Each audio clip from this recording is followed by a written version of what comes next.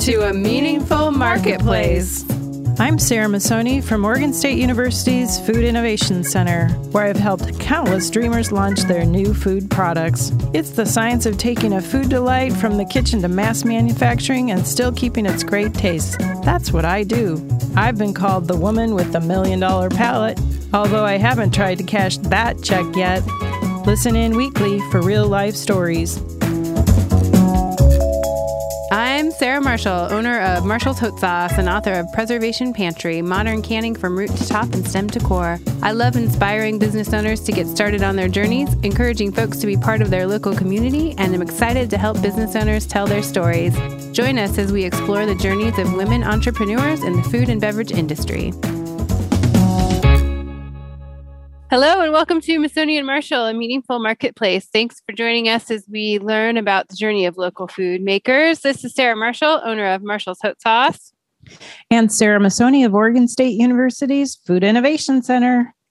Well, Sarah, I want to hear all about your coast adventure because you went to the coast to check out some food stuff. Can you tell us about it?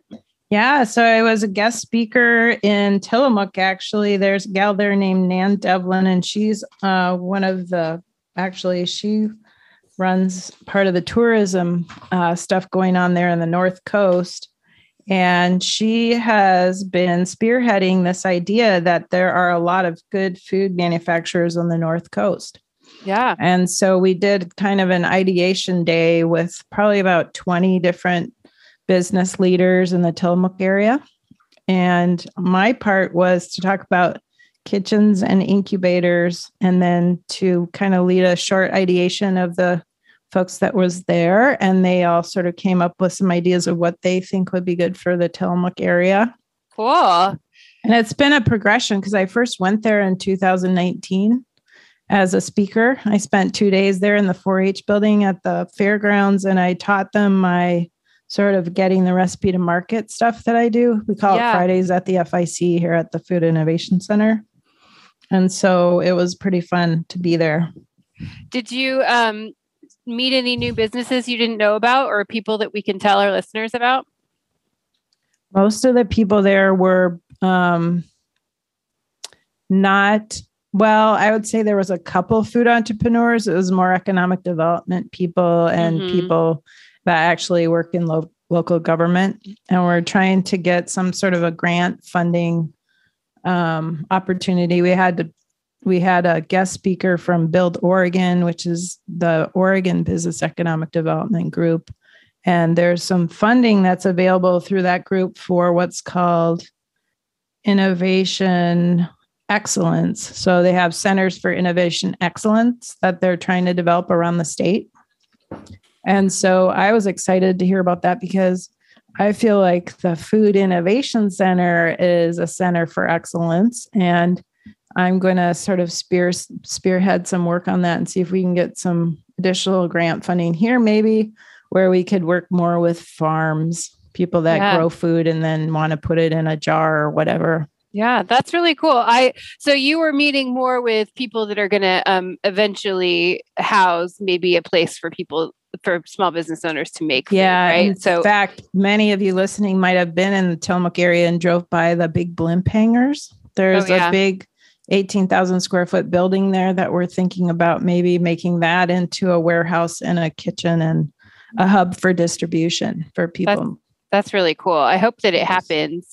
I'm pretty sure it'll happen. So many great things that can come out of the coastal area. We've already had some great guests on the show from the coast. So you know that there's a need there. Yeah. Yeah. Time is right. Mm-hmm.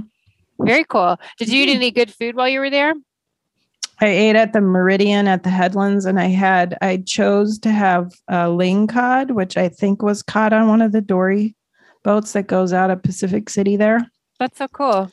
And it was pan-seared. It was so good. It was just with some root vegetables. And I think there was some greens, chopped and sauteed with it. It was really tasty. Very cool. Well, I like to follow along and see what you were up to. So it looked very fun. I know. And I didn't see much of you on Instagram, so I can't really say what you were doing this last week. I was working, man. I couldn't do any sleuthing on you. I apologize. No, this is my busy time. I'm finishing up farmers markets, but this is really when all my peppers and kind of the last of tomatoes are coming in from the market. So I'm just busy in the kitchen. I'm not really. You said you were making chimichurri because your lavage and all that stuff sort of came back. So you might be doing that. Yep. I'll still have some chimichurri at the market this next week because all my plants kind of died out with the heat wave. But now that it's been a little bit rainy, stuff has come back in the garden. So we have like our parsley and mint and lovage. And so we're able to make that again. And just like getting things kind of wrapped up for the end of the season for me. I can't believe October is almost over. It's unbelievable. I know, it's wild. It's gone by really fast, but it's good. We have, all our freezers are packed full. My tomatoes are canned. I've got a lot of sauce made, so I feel like I'm in a pretty good space, but it means like a lot of long, days and hours. So that's what I've been up to. Very busy. Quiet on the gram, but busy in the kitchen. Well, Sarah and I aren't alone here today. We have some lovely guests. We are joined today by Pat and Holly. They are the owners of Sabeho. Sabeho brand transports you to the taste, sights, and textures of Singapore with their 3 signature ready-to-enjoy sambal sauces. Welcome, ladies. Welcome. Thank you. Thanks for having us. It's so fun listening to the show and hearing about what you guys are doing makes us very excited too. Yeah, well, we can't wait to hear about what you do. People are probably tired of listening to us chit chat. They hear us all the time. Well, I have to say, when Sarah and I came to that pop-up dinner that you had over in the West Hills at is it called the Red Barn, right? The Black Barn. Oh, sorry, Black Barn. The barn was sorry, Black Barn. Black. It was red, but now it's going to be black. So anyway, it's the Black Barn. That was a great event that you hosted there. That was really fun. Do you want to start by telling us a little bit about that?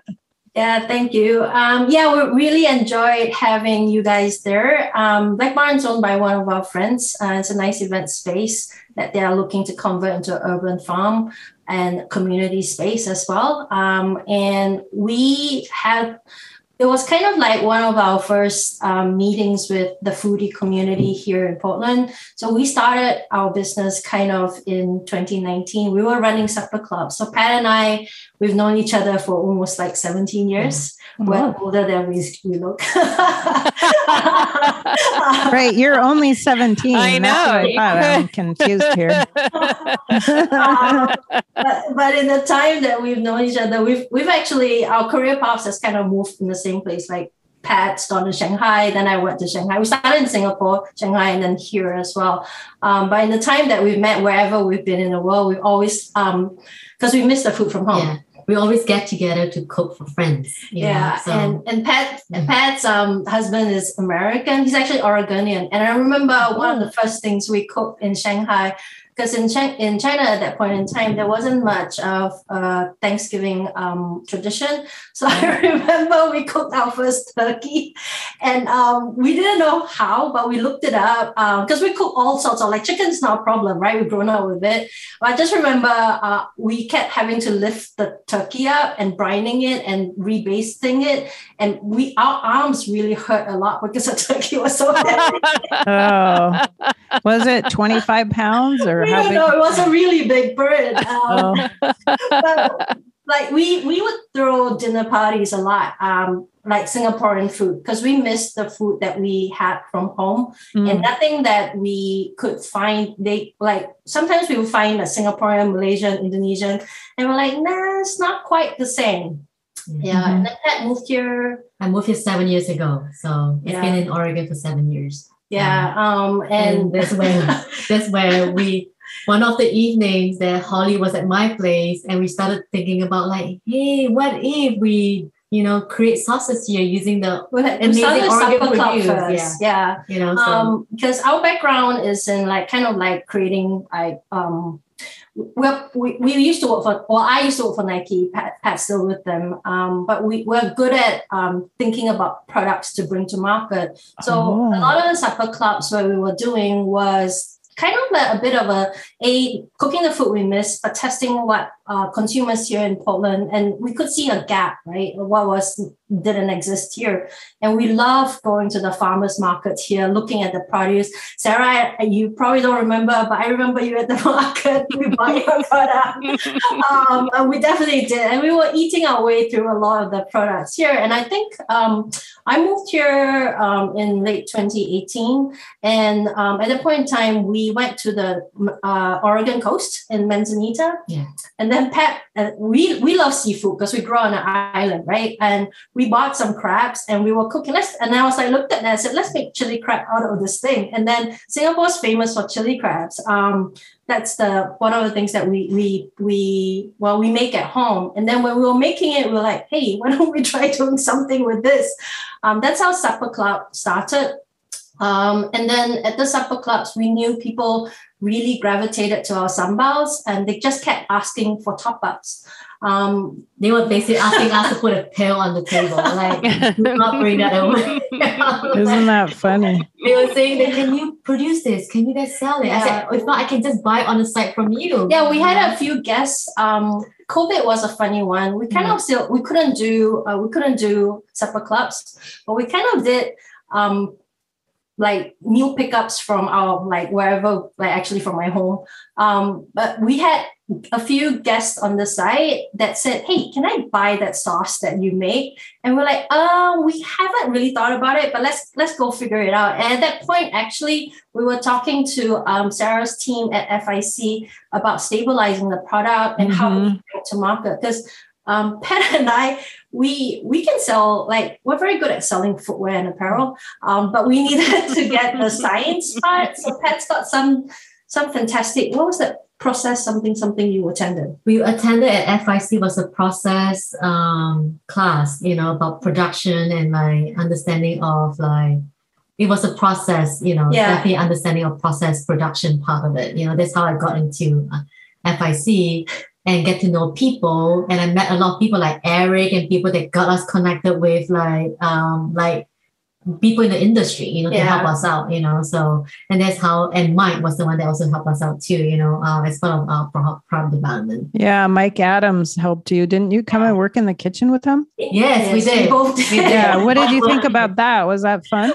I like it. I actually was Mike was so helpful about telling us. He's a genius, just so you know. He's like, what about this? What about that? He's just like, okay, maybe we tweak that. It won't tweak that, the taste so badly. I said, oh, okay. So in the end, he really helped us out. Yeah, one of the things about our sambals was we really wanted to make sure that it was 100% natural. There was no weird stuff in it, because our gauge of whether weird stuff is if we turn and look at the label and I can't pronounce it or we can't pronounce it, it's weird. Yeah. Because there's a lot of, I know some things are for specific reason for stabilizing, but we had the belief that we could make a product without having to add weird scientific stuff inside that we wanted it 100% natural. So that's one of the things that we work with from a processing perspective and the ingredient perspective as well. But that was kind of the journey that we took. But sambals has been a key, it's kind of like sharing part of our food from our Southeast Asia region. Because the first question we get from people is, what is sambal when they come into our shop? So we have a shop on Northwest 23rd. And at the shop, more or less, we cook on the weekend. So people follow the nose and they walk into a shop and they go, nice. What's that smell?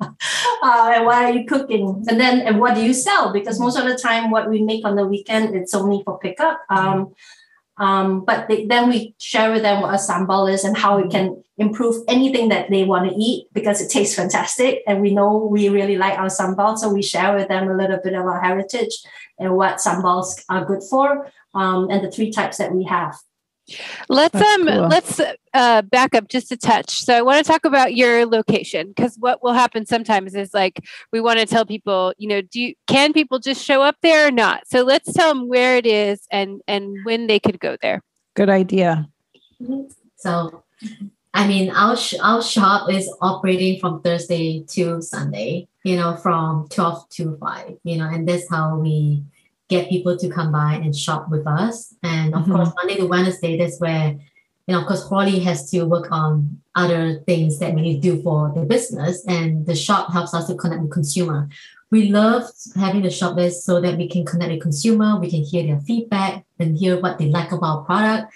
They can also teach us how we use our sauce in different ways. We didn't know some of our sauce can eat with like cheese and crackers, and like until our customer teach us of how some of our sambals can be used in different ways. And that's what I like about talking to consumer, and that really help us to understand, more about how our sambal can expand beyond just our everyday food that we eat from a Singapore standpoint. Yeah, our products are also available with a website, and we're also available in New Seasons and Market of Choice, and a few specialty grocers. Providor in Portland on Northeast side carries our product as well. I think one of the things continuing what Pat said is, we don't eat Singaporean food every day. We love the local food, and I like my avocado toast as much as the next person. But we always add a little bit of sambal to whatever we eat. Yeah. I think you should say a little bit more about where you are. So you have to walk downstairs to get into your shop, and it's where Portland Popcorn used to be, and then it was Cupcakes. Yeah, we're at the corner of Johnson and Northwest 23rd. So we're actually 1 block away from Salt and Straw. Okay. Yep. That's a good reference point. I think a lot of people know where that is, judging by the lines. So if people want to come check it out, so they can come in Thursday through Sunday, 12 to 5. They can buy your sauces there, and maybe one of you will be there for them to meet and talk to. But if they want to order food, they have to pre-order that, right? Through your website? Yeah, you have to get on mailing list. We always talk about people always ask what's on the menu, and we're like, well, it changes because it's based on whatever we miss. Our conversations usually start, what should we have for what do we want to cook this week? What do you miss eating? Yeah. So, and it's based on what's seasonal and what the weather's like. We've been on a very soupy, like curry stewy phase because the weather's, it's Portland, Oregon. It's gotten cold and then it's rainy. So we want to keep warm. And we talk about like nourishing the body. A lot of things that we eat is all about, taking care of yourself through food. So we've done curry phase. We're on the soup phase now. So it really changes. So you have a lot of recipes on your website. Yeah, we try to give ideas of how to use the sambals.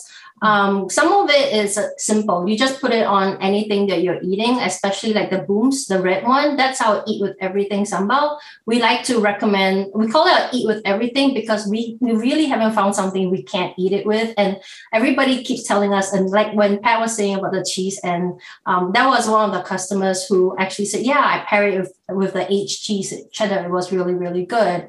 And then the blue one, we like to cook with it. We recommend that as a cooking one specifically because actually, if you look at a lot of recipes in the Southeast Asian recipes around curries and about stir fry sambal something, that's the base of hours of cooking, making the sambal. So it's a kitchen hack. In about 5 minutes, you can get a very nice piece of fish using that as a marinade. And the green one that we have, the AF chili chunka, that's a vinegar base, but it's garlicky and it has a bit of heat. And the reason that sambal exists, it actually pairs back with something called Hainanese chicken rice that we have back home. And the rice is cooked with a lot of fat and aromatic. So because it's so rich and you want to eat more of it, you add that. So it helps you whet your appetite. So we recommend our friends here to eat it with fries, with fried chicken.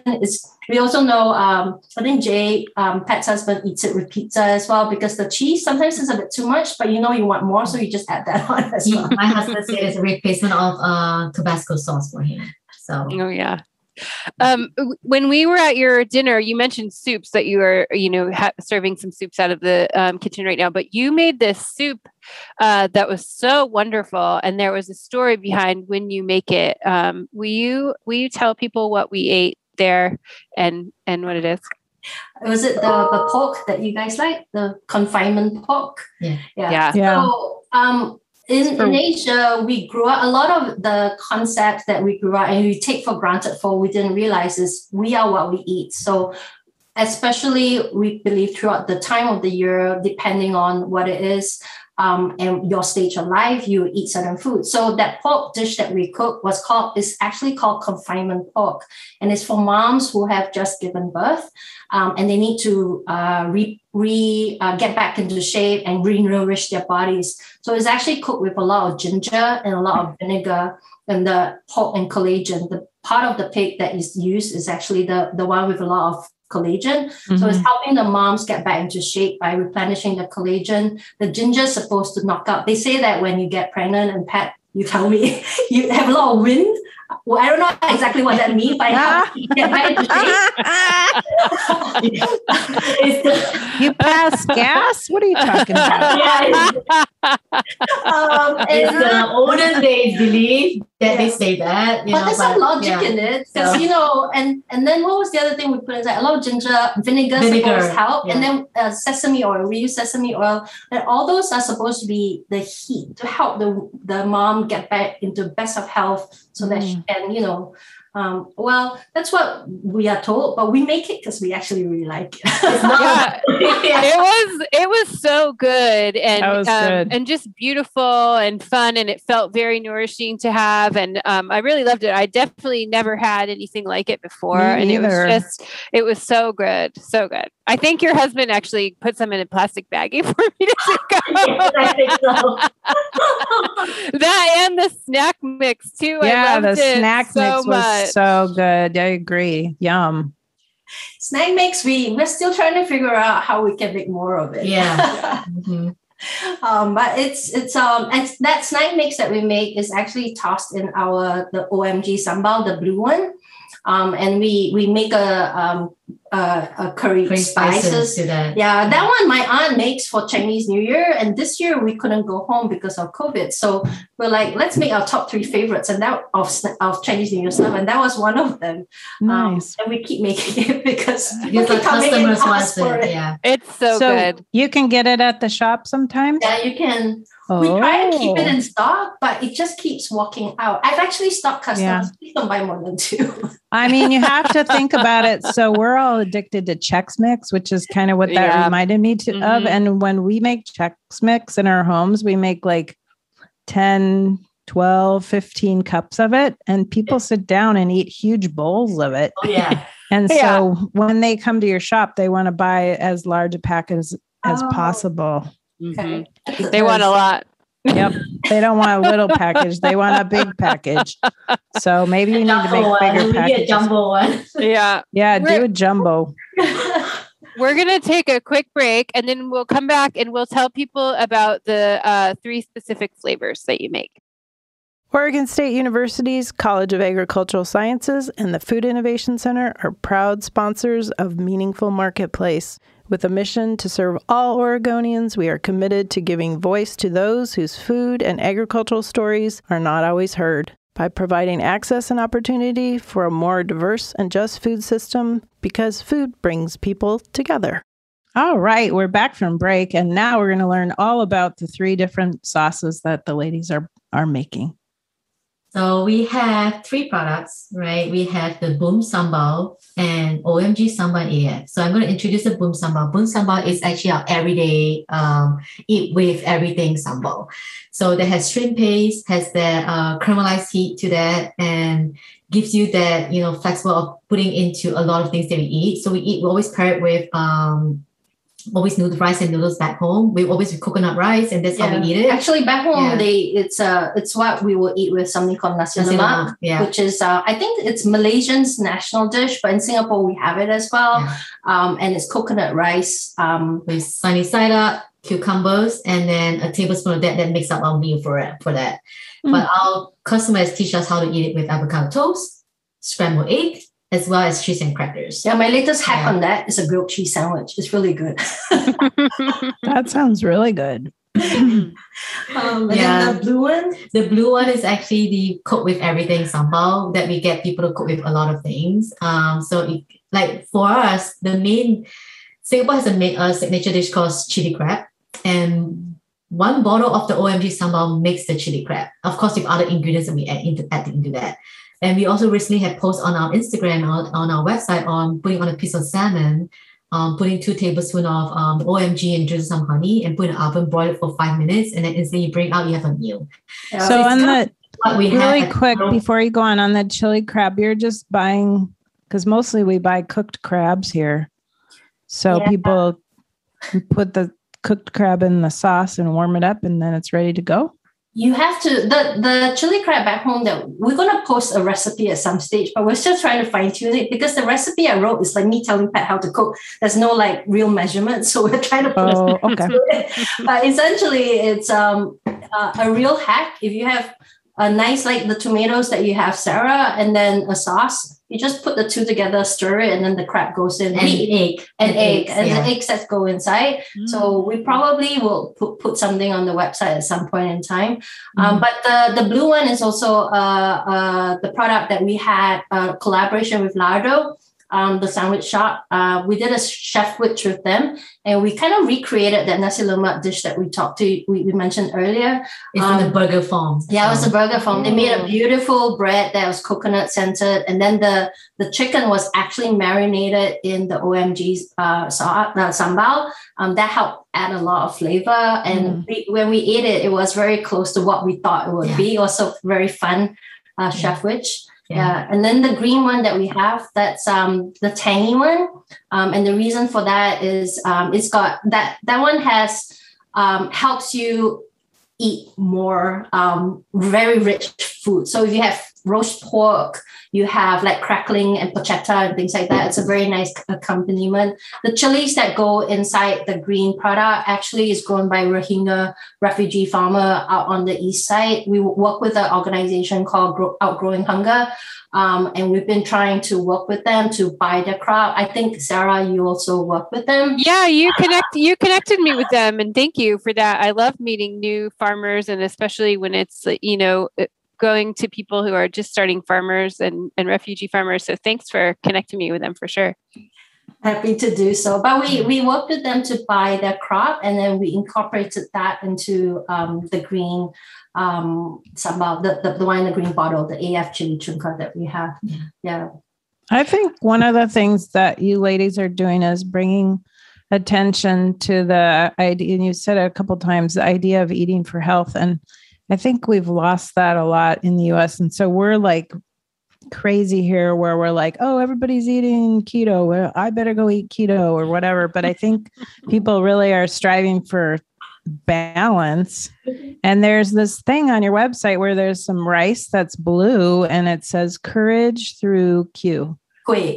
What does that mean exactly? Kui is actually kind of, it's an umbrella term for everything that's kind of cakes, snacks, and then dessert. It can be. Oh, of course, I would pick the dessert one out. Yeah, it can be savory. It's all these little things, and actually, a lot of the kuehs that we have back home have a lot. They require a lot of handwork. I think you guys ate some of it as the dessert. That's also kueh. The sweet potato, and then the green, like a bowl that has gula melaka in there. It's like a sugar in there. Those are considered kueh. Yeah. And then that story that we wrote was specifically, we were testing out, because that's a kueh salad, which is a green custard on top, and the bottom has a glutinous rice that has a bit dyed with butterfly pea flour.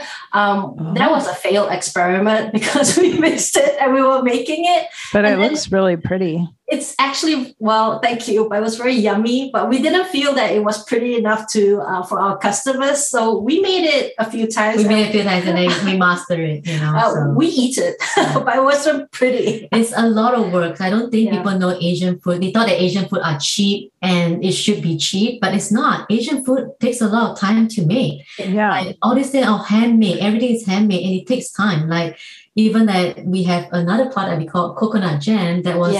It takes 8 hours to make. Even like some of those cookies that we have, but and I think it takes hours. a lot of our work that we do is handwork, so it's all made individually. I think in a lot of times, like we've had customers coming in going, "Why is your cookie so expensive?" Well, like because the American size is that's like as big as my face, right? And it's $3. And then they come in and says, "Why is your jar of cookies that amount?" We're like, "Well, first we use local Oregon hazelnuts, and they're all individually hand rolled and organic. We use organic and it's good because it's portion control. You don't eat all of it at once."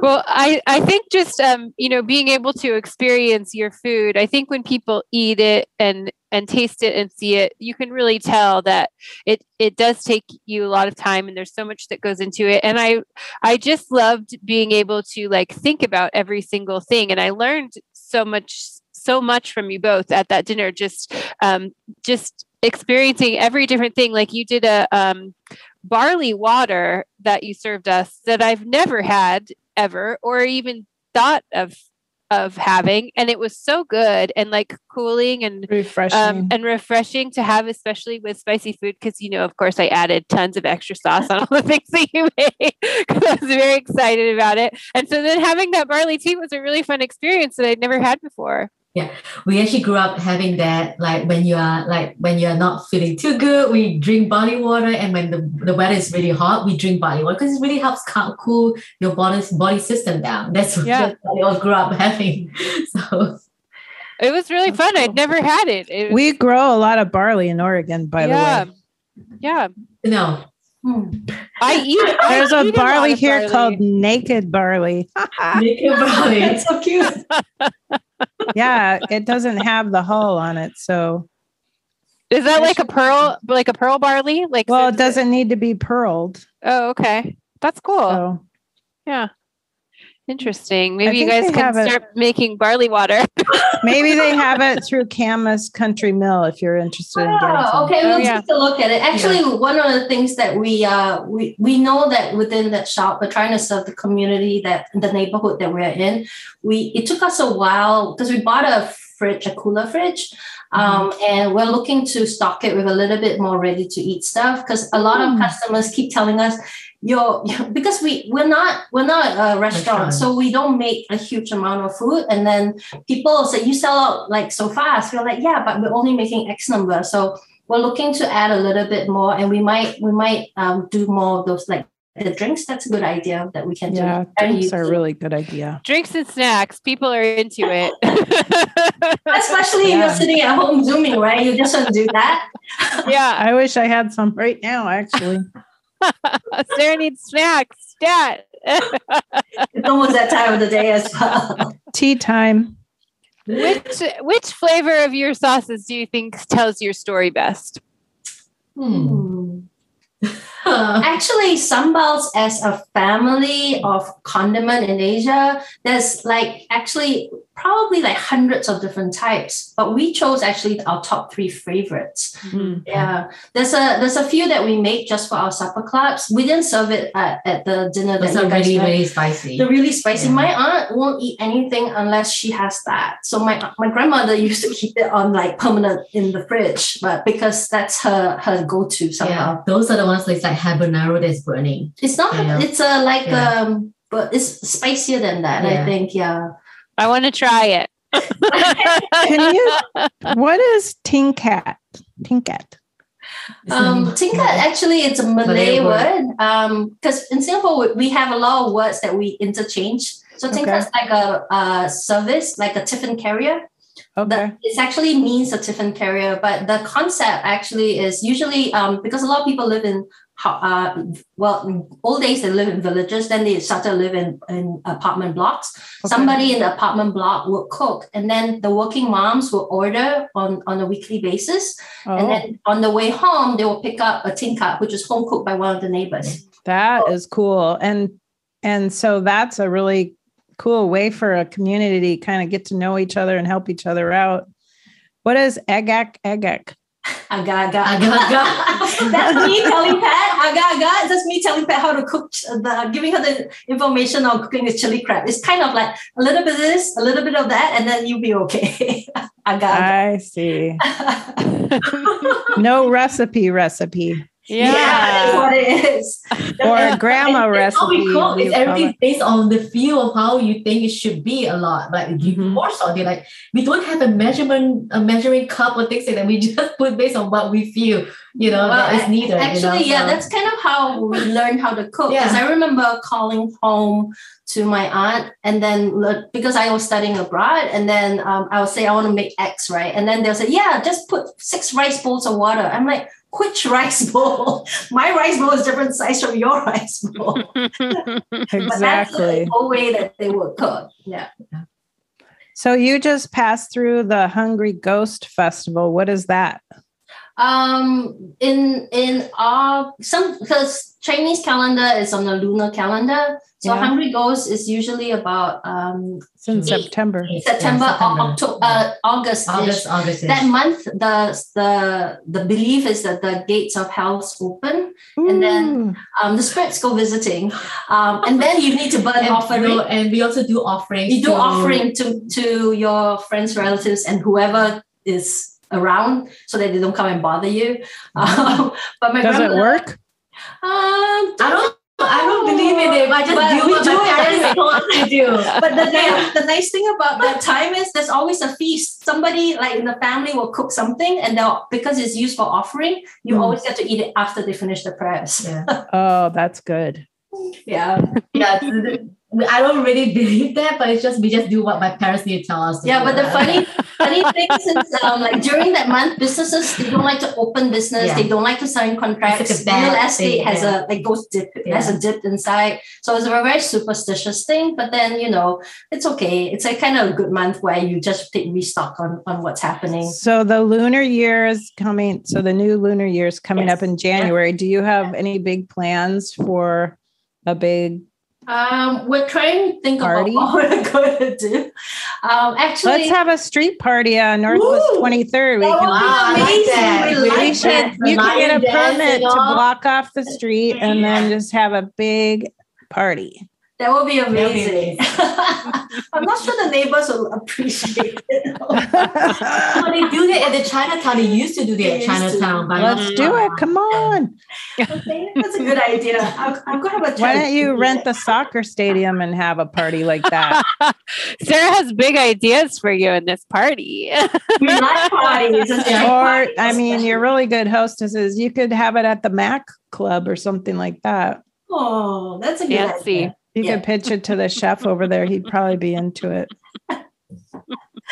Well, there's a lot of nice Chinese food during that time we will cook specifically as well. Yeah. It's also time for us to eat a lot during that time. Yeah, you don't start a diet. Actually, every time, in the Western world, you start your diet in January. We never start our diet until after Chinese New Year. So February. Or whenever it's after, because there's no point, because there's no way you too many good things to eat. Yeah. I gave up on dieting a long time ago. Yeah. Well, as long as you eat everything in moderation. I'm more like seafood and eat it. Yeah, that's a good diet. We like that too. Yeah. I wanted to make sure to give people a place to connect with you online so they can hear more about your story and, find you guys. What's a good place for them to do that? What kind of social media? Yeah, so we're on Instagram and our handle is our name repeated twice. So it's at sibeho. And then our website is www.sibeho.com. And can you tell our listeners what Sibeho means? You do. It's a local profound language. It's Hokkien. And because we have all these different culture, even though we are Chinese, we have all these different languages, local dialect languages that mix in. So like for me, I'm Cantonese, and then like Holly is Hokkien, right? So and we have friends that I'll teach you and things like that. There's so many different ones. It's like our descendants are actually from even from China even. And my descendants are from China. Therefore, why I have that Cantonese background is because my descendants were there.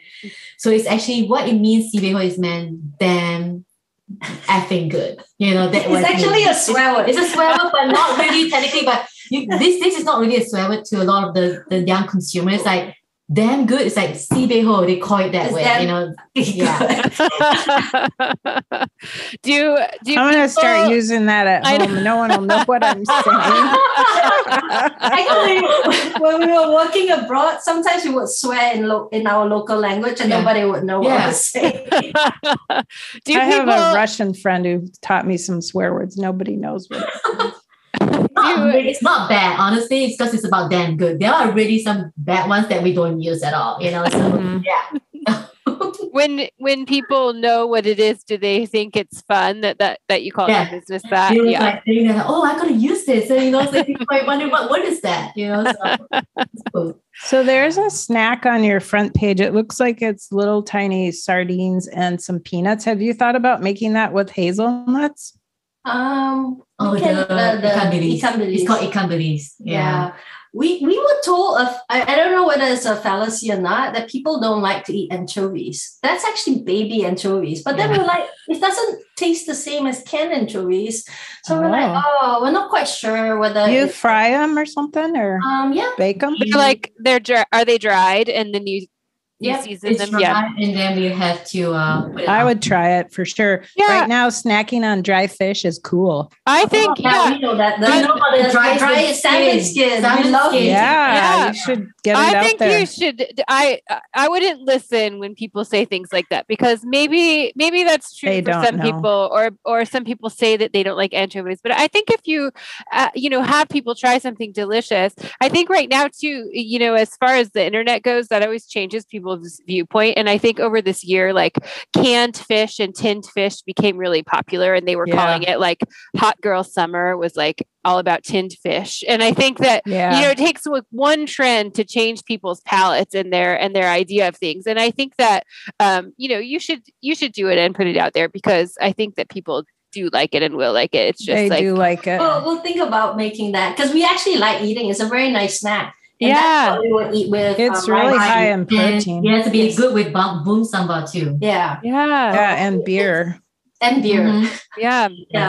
And people love to have beer and snacks here, so it's like, and even if they could make it at home and you're teaching them to do something new that they enjoy, I think that's like the thing that you ladies really do a great job, is passing on, part of your tradition and things that we really don't know about and that we don't see here. And that's really special. And so I think don't be afraid to show people what it is that you love, because that's what we want from you. We want to love it too. We want to love it too. We want to try all your stuff and enjoy it. You have to teach us. There's even one dish that we were talking about, like, should we serve fish head curry? It's like fish head. We were like, I ate a fish eyeball once. Yeah, totally. Me too. People are down to try things. Cheeks are the best. Fish cheeks. Oh my gosh. It's fish head curry actually is a Singaporean creation, because in the old days, we had Indians from South India migrating to Singapore, and there were Chinese guys as well. And the docks, to feed the workers, they were look for offcuts, right? Things that were not readily sold in the markets. And there were all these giant fish heads, and they started to make a curry out of it. So it's actually something that came out from a need to feed the dock workers, but it's become mainstream. We like eating it. It literally is a giant casserole. It opens up and you see a fish head staring back at you. Oh my gosh. I think that sounds fun.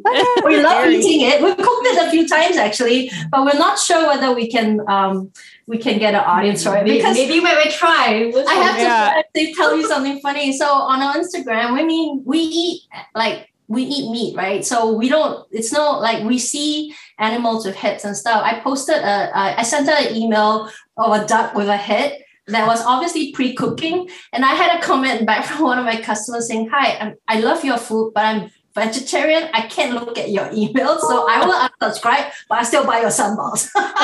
Oh, yeah. I mean, that's the challenging thing about Portland, is that there are people who really want to try things, but we also have a very strong vegan community who is very opposed to it. When we were selling our house, my friend had done this print of like all different things they were cooking in the kitchen, and there was duck heads that they had, and they were, I think, using them to make a broth or something. And so it was beautiful, I thought, and it's showing, our food all through these different stages. So we had it hanging in our house, and then when our realtor was like trying to sell our house, he was like, the duck heads have to go. Nobody's like, every person that's going to walk in is going to be like, no, because they're not going to understand like the beauty of it that you're trying, that he's like, duck heads go in the garage. I'm like, okay. Yeah, we feel you. Mm-hmm. Yeah. I wanted to talk a little bit about your packaging and design, because I think that, you have these beautiful, bright, bold colors. And I like that when you're talking about the flavors, you're also talking about the color, because I think that you did a really good job of coming up with this cohesive brand. Can you talk a little bit about that process with us? Yeah, we're happy to. Actually, if you look on the labels, there is kind of like little square, like different shapes, icons inside.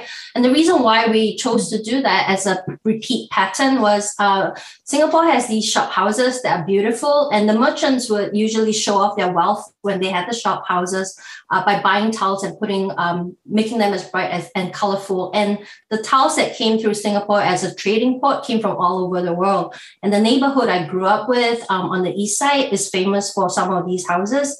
So we decided to choose the tiles. But if you look closely at them, they all have things that represent us. So you see roses for the Portland, the city of roses. There's a merlion for Singapore. There's the xiaolongbao, which is the time we spent in Shanghai. And then the ingredient pictures that you have for the onions and the alliums and the chilies, they're all kind of like scattered in if you look closer at the print. I would say that if you Google like Singapore shop houses, you can Google, it's like all colors. So all the color palette that we push is actually based on the inspiration from our Singapore shop houses back home. So and the shop would be on the first floor, and they will live upstairs on the second floor. I love all those choices that you made, because it's, it's part of being able to tell your story without you being there, so your label does that for you. And I think you just made really nice stylistic choices that carry through onto shelves, which is, you're a good example of that. Holly, she has been helping on that. So we have good friends. We have good friends. Thank you. Good job, Holly. So people can buy tinkets at the store, so they can come and buy on Sunday. They could come and get the soup and the white pepper pork ribs. I would say that everything is pre-order, made to order. Okay, so they have to pre-order, but they can come and pick up a meal on Sunday. Yeah. Wow. So if people are interested in that, they should join your mailing list, right? On your website. You have to be a member. You've got to join our mailing list, be a member. Talk to us a little bit more about that, because that might be a way for people to experience. Yeah. So our mailing list that we send out actually has recipes on how to use sambal primarily. It's a communication vehicle for us to tell the difference and whatever the time of the year, because we sent out a Halloween one because I decided to make Frankenstein toast for fun, and then we incorporate that part of it because it's the local customs here. But we also send out information about our tingkats, what the menu will be, and what the rotational is. So people, once we send it out, you can pick, you can buy the meals, but they sell it quite fast. On Sundays, we also make things like curry puffs, which is kind of like a, I would say Singaporean snack food. It's like empanadas, but not quite. I like eating empanadas as well, but our Singaporean curry puffs are things that we grew up eating.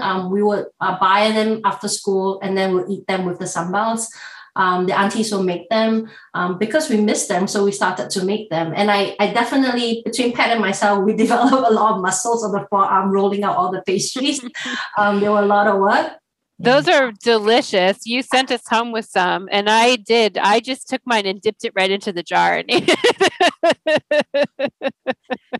Yeah, and we make kuehs too. Yeah. So Pat makes a lot of the nice kuehs that you guys tried that day.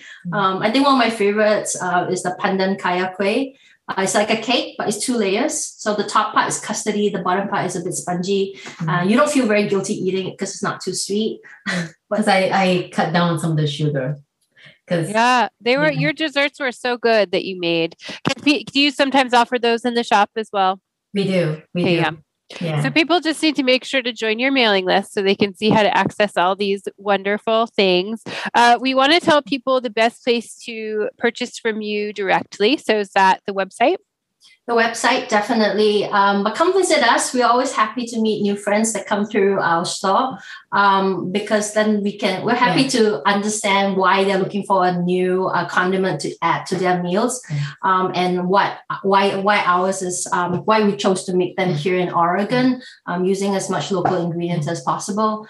Yeah, because our shop definitely has a lot of exclusive things that you don't get in Market of Choice or New Season, things that you do get only in our store. Yeah, our sambals are also sold in Market of Choice and New Seasons, and also at Providore. Actually, if you're on the coast, you can get them in Manzanita at the Little Apple. Yeah, we love that deli. Oh, that's cool. Yeah. They're carrying our products, so. And it's because Pat's been going there for the last, ever since you moved here. It's actually not me. My husband has been growing up, being in Manzanita quite a lot with his family, so, and that is his place to go always. So we have a couple of places, but we always like people coming best to come buy direct from us. Yeah. That's cool. Do you ladies have any advice for people who are thinking of starting a business? For sure. I think one of the things about starting we've been very grateful for is the community of supporters like the two Sarahs that we're speaking to. But we've been we call them our dumb question moments. We will ask a question somebody, and somebody will have an answer, because the foodie community here is so helpful.